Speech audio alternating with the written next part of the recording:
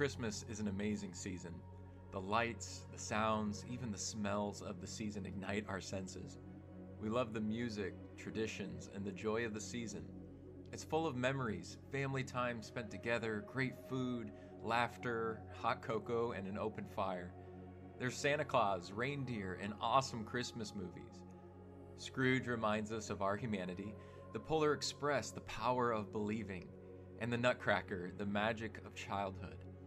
Under the tree are gifts. There's a gift giver, and we must receive the gift. For Christians, we know the Christmas story. Gabriel appears with a declaration. Mary will have a child. His name will be Jesus. Joseph will do the right thing. There will be shepherds, a host of angels singing hallelujah. Eventually, some wise men show up with a star guiding them. Herod tries to kill the Messiah, and they escape to Egypt, and God protects them. Long before this, the prophets declared his coming. God's promises will come true. But what promises are we talking about? What's the bigger story? It's God at work in all humankind to knit us into his story. Long before the story of Christmas, God began paving a way for the Messiah to come. He made a series of promises with all mankind to restore all things. This is the story before the story of Christmas. Long before Mary, Joseph, shepherds, and wise men, God made promises to redeem all things. These promises are called covenants, and they are important to understanding the entire story of Christmas. And yet, most Christians have never really heard of them. Of the 5 major divine human covenants, Jesus Christ fulfills and is the fulfillment of each one. Christ is the second Adam. He is the perfect image of God, and he comes to restore all things. Why are these covenants important? It's because through them, Christ shines his light into the darkness of the world. In Adam's sin, all must die the wages of sin, which is death. But through the second Adam, one is made alive. God will rescue and restore us, and this gives us hope. He is the seed in whom all the nations are blessed. A prophet greater than Moses will come to save his people. A son from the line of David who rules over the nations. He will usher in a new covenant by his blood. God will forgive their wickedness and remember their sins no more. These are the promises of God. So let's dive deeper into the Christmas story. Long before Jesus showed up, God made a way. These echoes stand as a foundation for what Christmas is all about. Renewal, faith, love, grace, hope, fulfillment. God is a promise keeper. So this season, let's move beyond nativity and dive deeper into the whole story. Promises made and promises kept.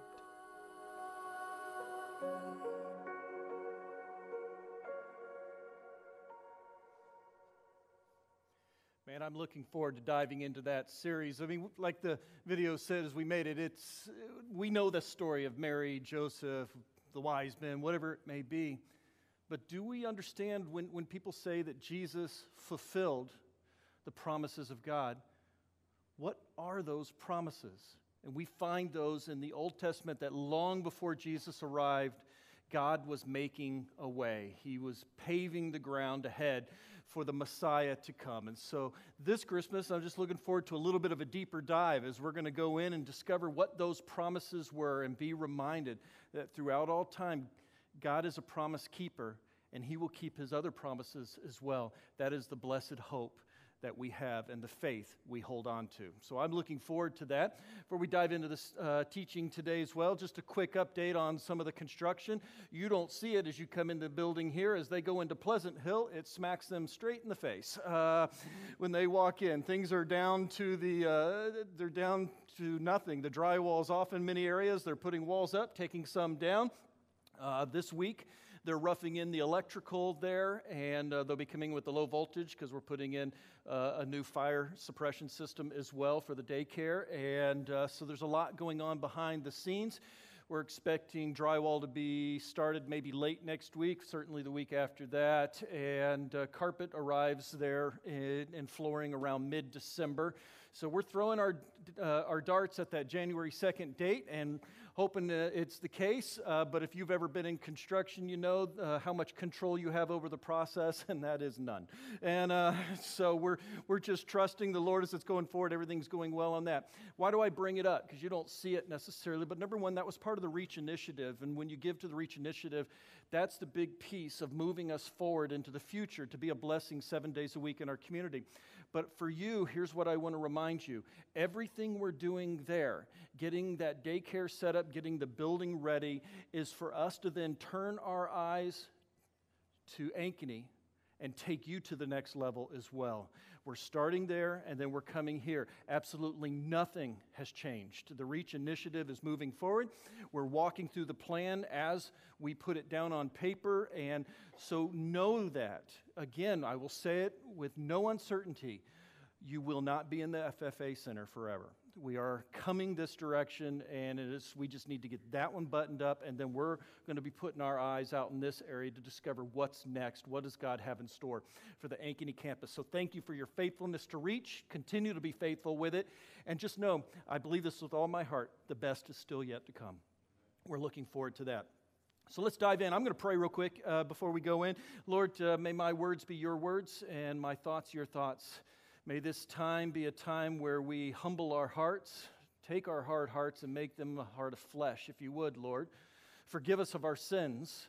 And Lord, just help us to just have eyes open to what it is you have to say about this amazing thing called church, the need for community, and why it's so important not only to us, but for our friends, our family, and those around us. So this is your time, Lord. I give it to you. Amen. We started this series several weeks ago, What You Build Your House On Matters, with a story. It was a story of a friend who called me up one night frantically. I hadn't heard from him in a while, and suddenly I have this hysterical friend on the other end of the phone. And as I began putting the pieces together in between the hysterics and the crying and everything that's going on, the pieces I picked up on was, first, there's a gun and it's loaded, it's in the car, and that's a real problem. And the second is that his wife left him and he's running out of money. He doesn't know where to go.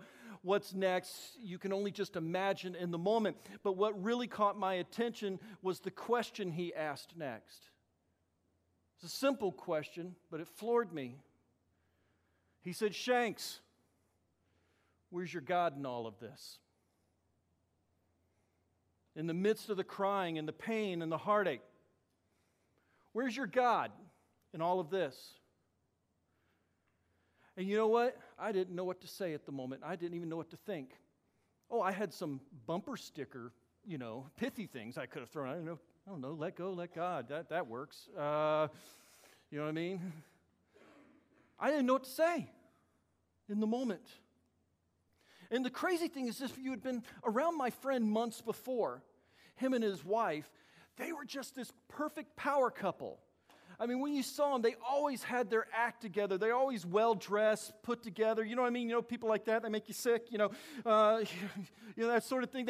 When they walked into a party, they were the light of the party. It's like a lamp turned on suddenly, and they were fun. There was a lot of laughter, and they both got great degrees. They were like at the top of their class, got incredible jobs, well-paying jobs out of college. And so if you had looked at them months before, you would have said, man, they are picture perfect. They've got it going on, man. They are a picture of success. And then suddenly, without any warning, the bottom drops out.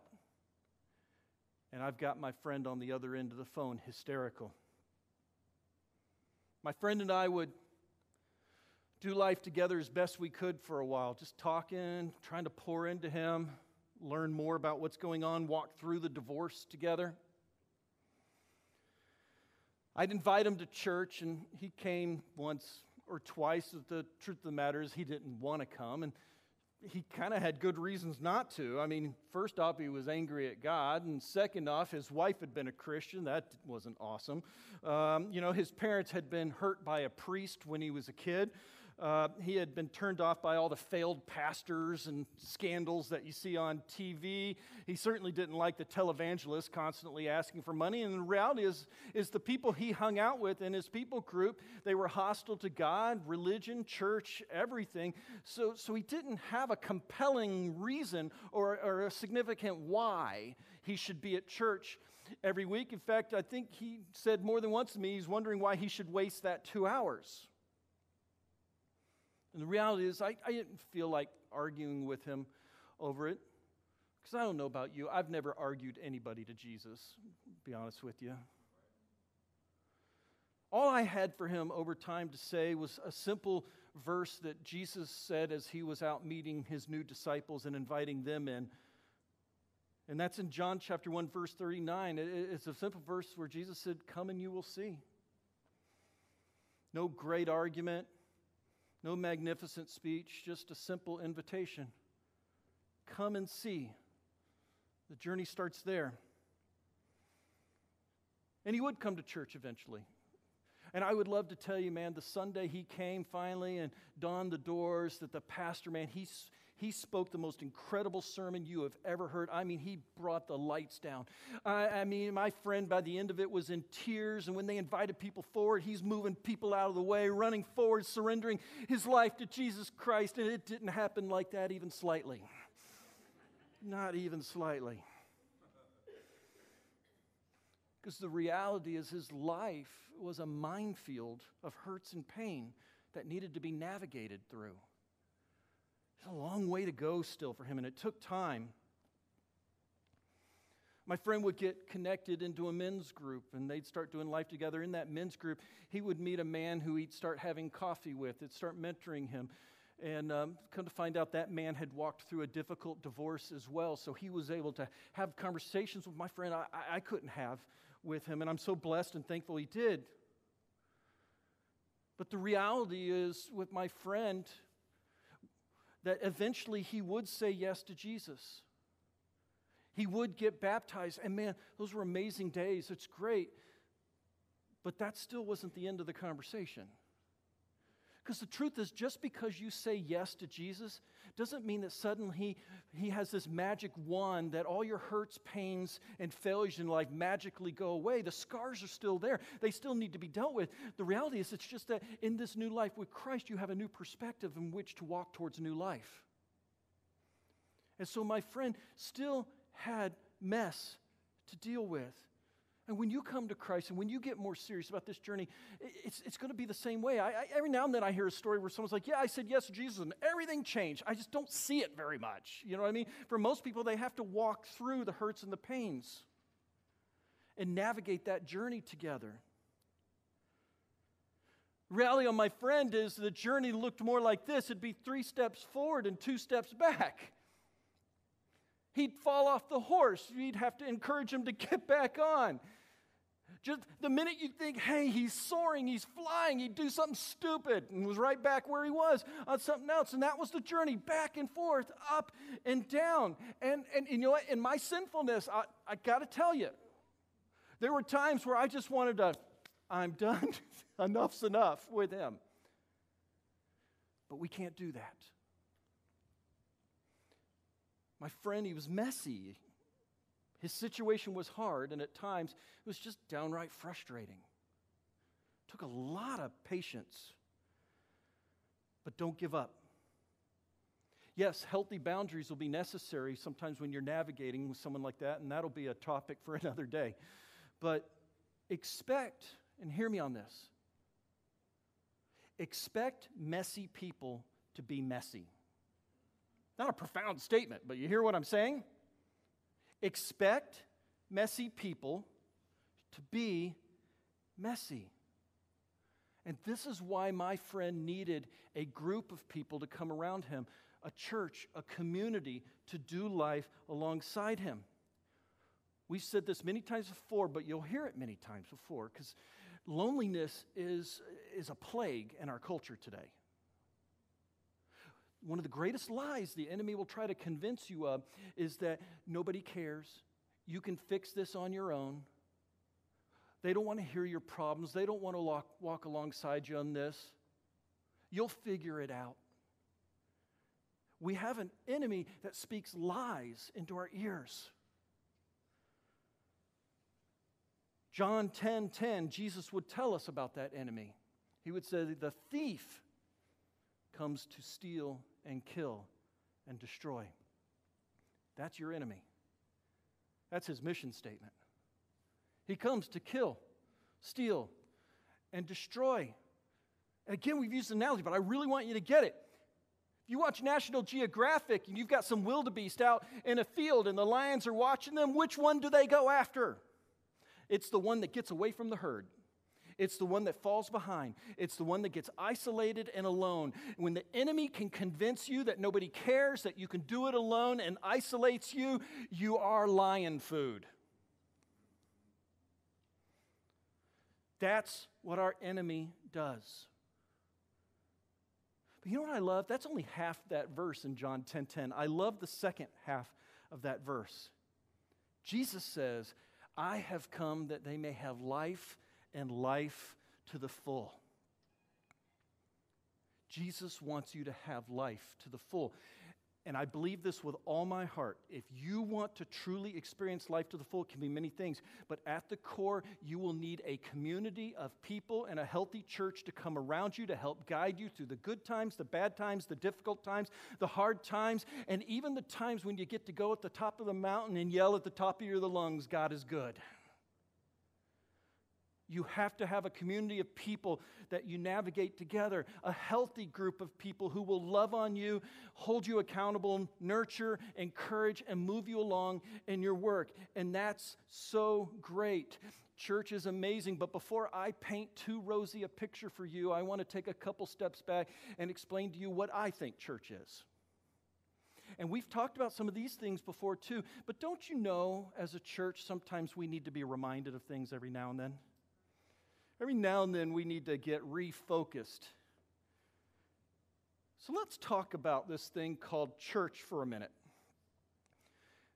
Especially if you're new or exploring or just came to Radiant. The first thing you need to know about church is this. Church is absolutely full of messy people. Absolutely full of messy people. People like you, by the way. Before you somehow think you've arrived. And if you're one of those folks who thinks that you've got your act together, maybe you're like, I got to see Mary Poppins here recently. Maybe like Mary Poppins, you are practically perfect in every way. If that's you and that describes you, run for your life. We're going to ruin you. I promise you. Absolutely promise you. No perfect people allowed. They're not here. Radiant is a group of misfits, a group of messed up people who need the power of Jesus Christ every single day. It is only by His grace and His mercy that we navigate this life, and nobody has arrived. And yes, while we stand boldly at the throne of grace and we can approach God with courage, and while through the blood of Jesus Christ and the resurrection, that we can have righteousness, that we can be redeemed, that we can be pure in the sight of God, I want to remind you that behind the scenes you're an absolute mess. It is only by the blood of Jesus Christ that you can come before God. And so before you get too big of a head, realize that in everything we do, we are a group of people who are in desperate need of a Savior because the ground is level at the cross. For some, they say, I think I'm too messy for the church. And please don't believe that lie. You are in a room full of messy people. People who need Jesus just as bad as you do, and people who think and have doubts about themselves sometimes, and the enemy speaks lies into their ears sometimes too. Welcome to the club. But you know what that means? May we never forget this, please. Do you have any idea what happens when you take a bunch of messy, broken people and throw them in one room? Let me tell you, bunch of messy, broken stuff. See, a lot of times people come to church and they're expecting perfect people and they're expecting a perfect situation, a perfect thing. And by the way, I get the privilege of trying to talk with people who are going to get married, young couples and pre-marriage counseling, things like that. You want to know what most of my time is spent doing in that? Managing their expectations. They come into that marriage with all sorts of expectations, whether true or false, and you have to manage them. And what I'm doing right now is I'm trying to manage your expectations about what church is as well. I do believe it's the beautiful bride of Christ, but man, it is and can be full of messed up people sometimes. And when you put them all in a room, messed up stuff can happen. So I'm sorry to admit this, but if you sit around here long enough, someone is going to say something that upsets you. I just promise it's going to happen. Someone here, if not a group of people here, are not going to meet your expectations. It's going to happen. And the church will never, ever be everything you want it to be. It just can't be everything to everybody. Radiant, though, this was a big shift for us in the last few years. At first, I used to call it I was tired of the show, but more and more I started thinking about, like, Lord, what really changed? What was the shift at Radiant? And I realized what it was.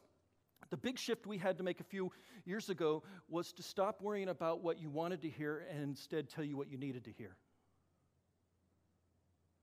And what you need to hear is truth, and His name is Jesus Christ. That's been a big shift for us in the last few years. And I realize that church can be frustrating for some people. But our primary goal is to introduce you to Jesus and help you to become more like Him. And so you might say, well, I've been hurt by the church, or I've been hurt by a church before. So have I, really badly. I get it. Some say the church is full of hypocrites. I agree. Radiant has some too. See, church isn't a community of perfect people. Our worship services aren't designed for us to come and celebrate our perfection. Our worship services are come for us to worship His perfection and to give Him glory. And in the process of seeing God for who He is, to be reminded of who we are not. And it brings us to our knees in brokenness and reminds us of our utter and desperate need for Jesus Christ every single day and everything that we do. It is by grace through faith. All of us, as a messy group of people here, desperately need a Savior to transform our disordered lives. And that's ultimately what it's about. It's about transformation. And like any healthy relationship, genuinely healthy relationship, it starts with surrender, it starts with submission, a willingness to put aside our agendas and our expectations sometimes to show people the same grace in which we've received,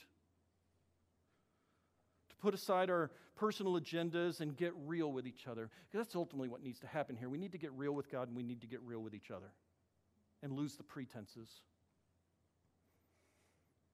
And I remind our partnership class has gone through this here recently. Maybe you've been through partnership as a big piece of it. I want to remind us of something that's so important.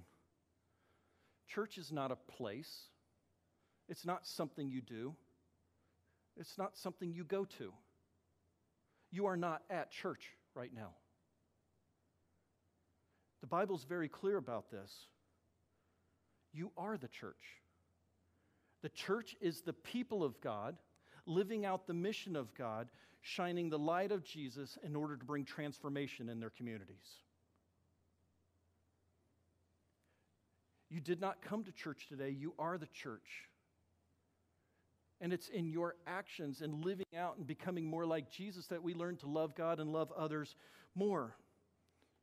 But to be clear, you do not attend church. My dear friends, you are the church. It's a living, breathing organism that represents Jesus Christ. When they see us in action, they ought to see the love of Jesus Christ at work and say, I need that. I need that. And if you're new, that's Radiant. This is who we are. It's not about Sunday morning to us. We're glad you're here.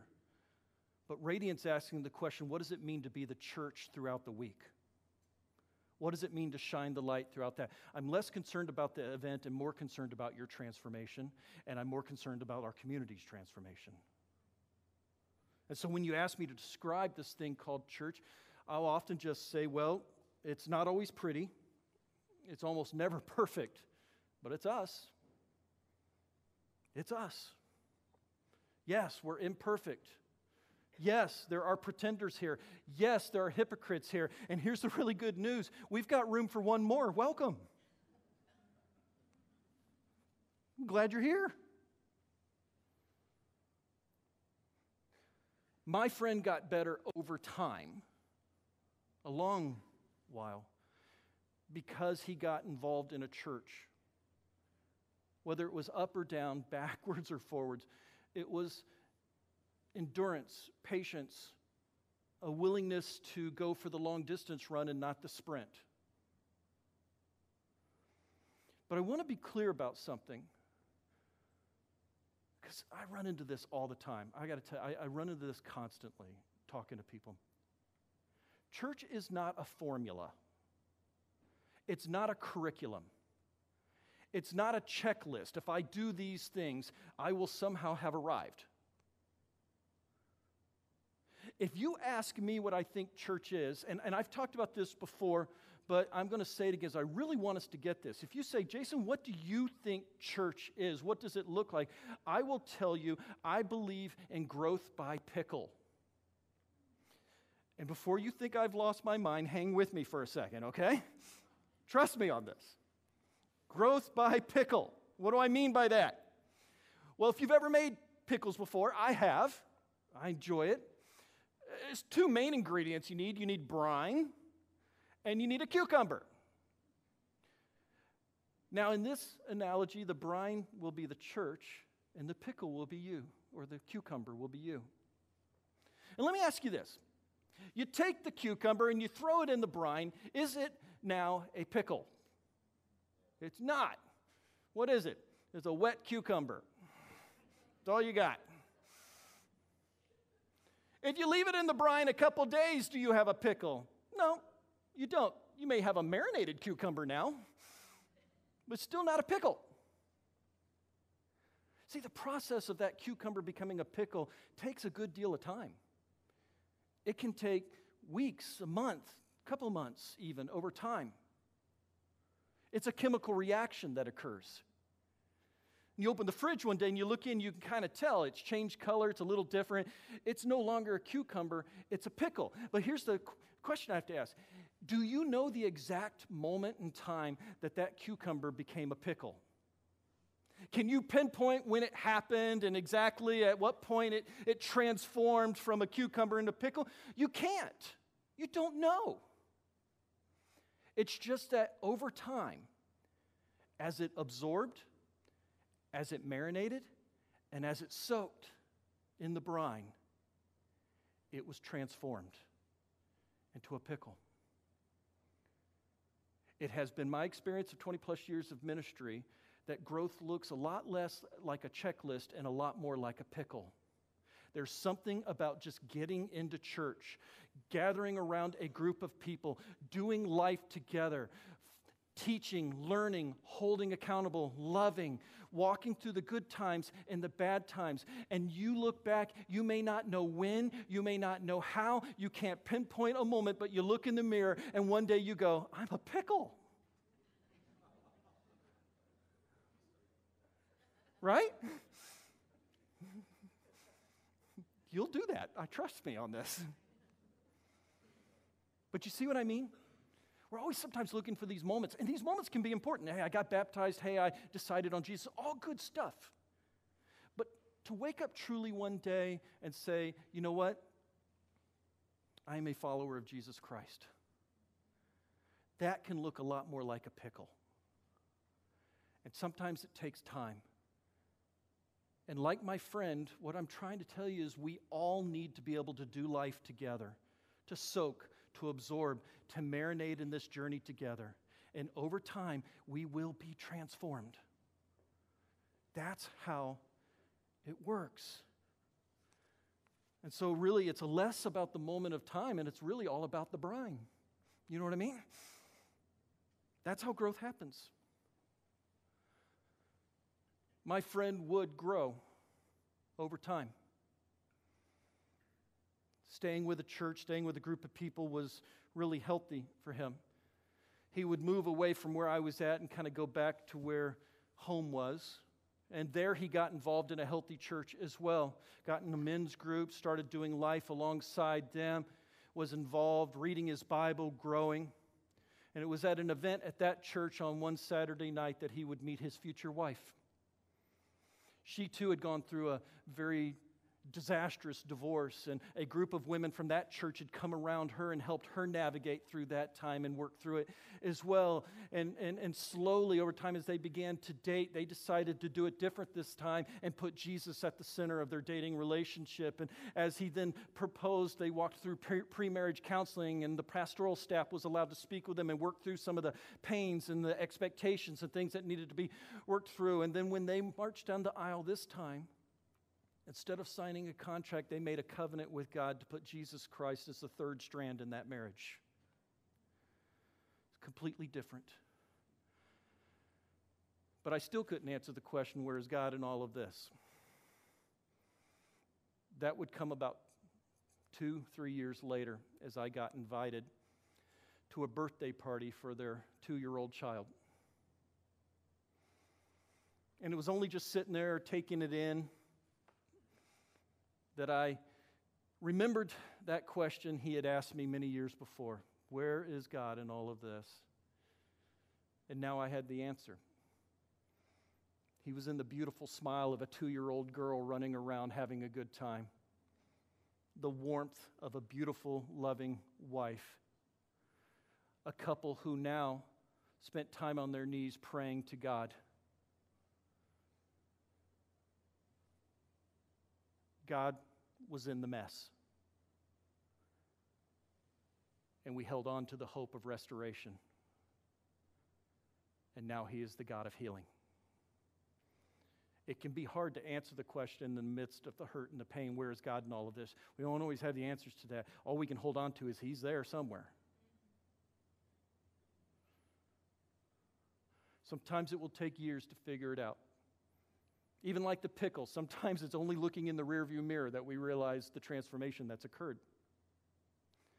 But faith demands that we hold strong and we hold firm. Is my friend perfect? Nope. He's got his good days and he's got his bad days. But now, he navigates them where God is his standard and Jesus is his measuring stick. And through the good and the bad, he has a community of people that come around him and do life with him and help him walk through the hurts and the pains. And my friend is becoming a pickle. I hope you do too.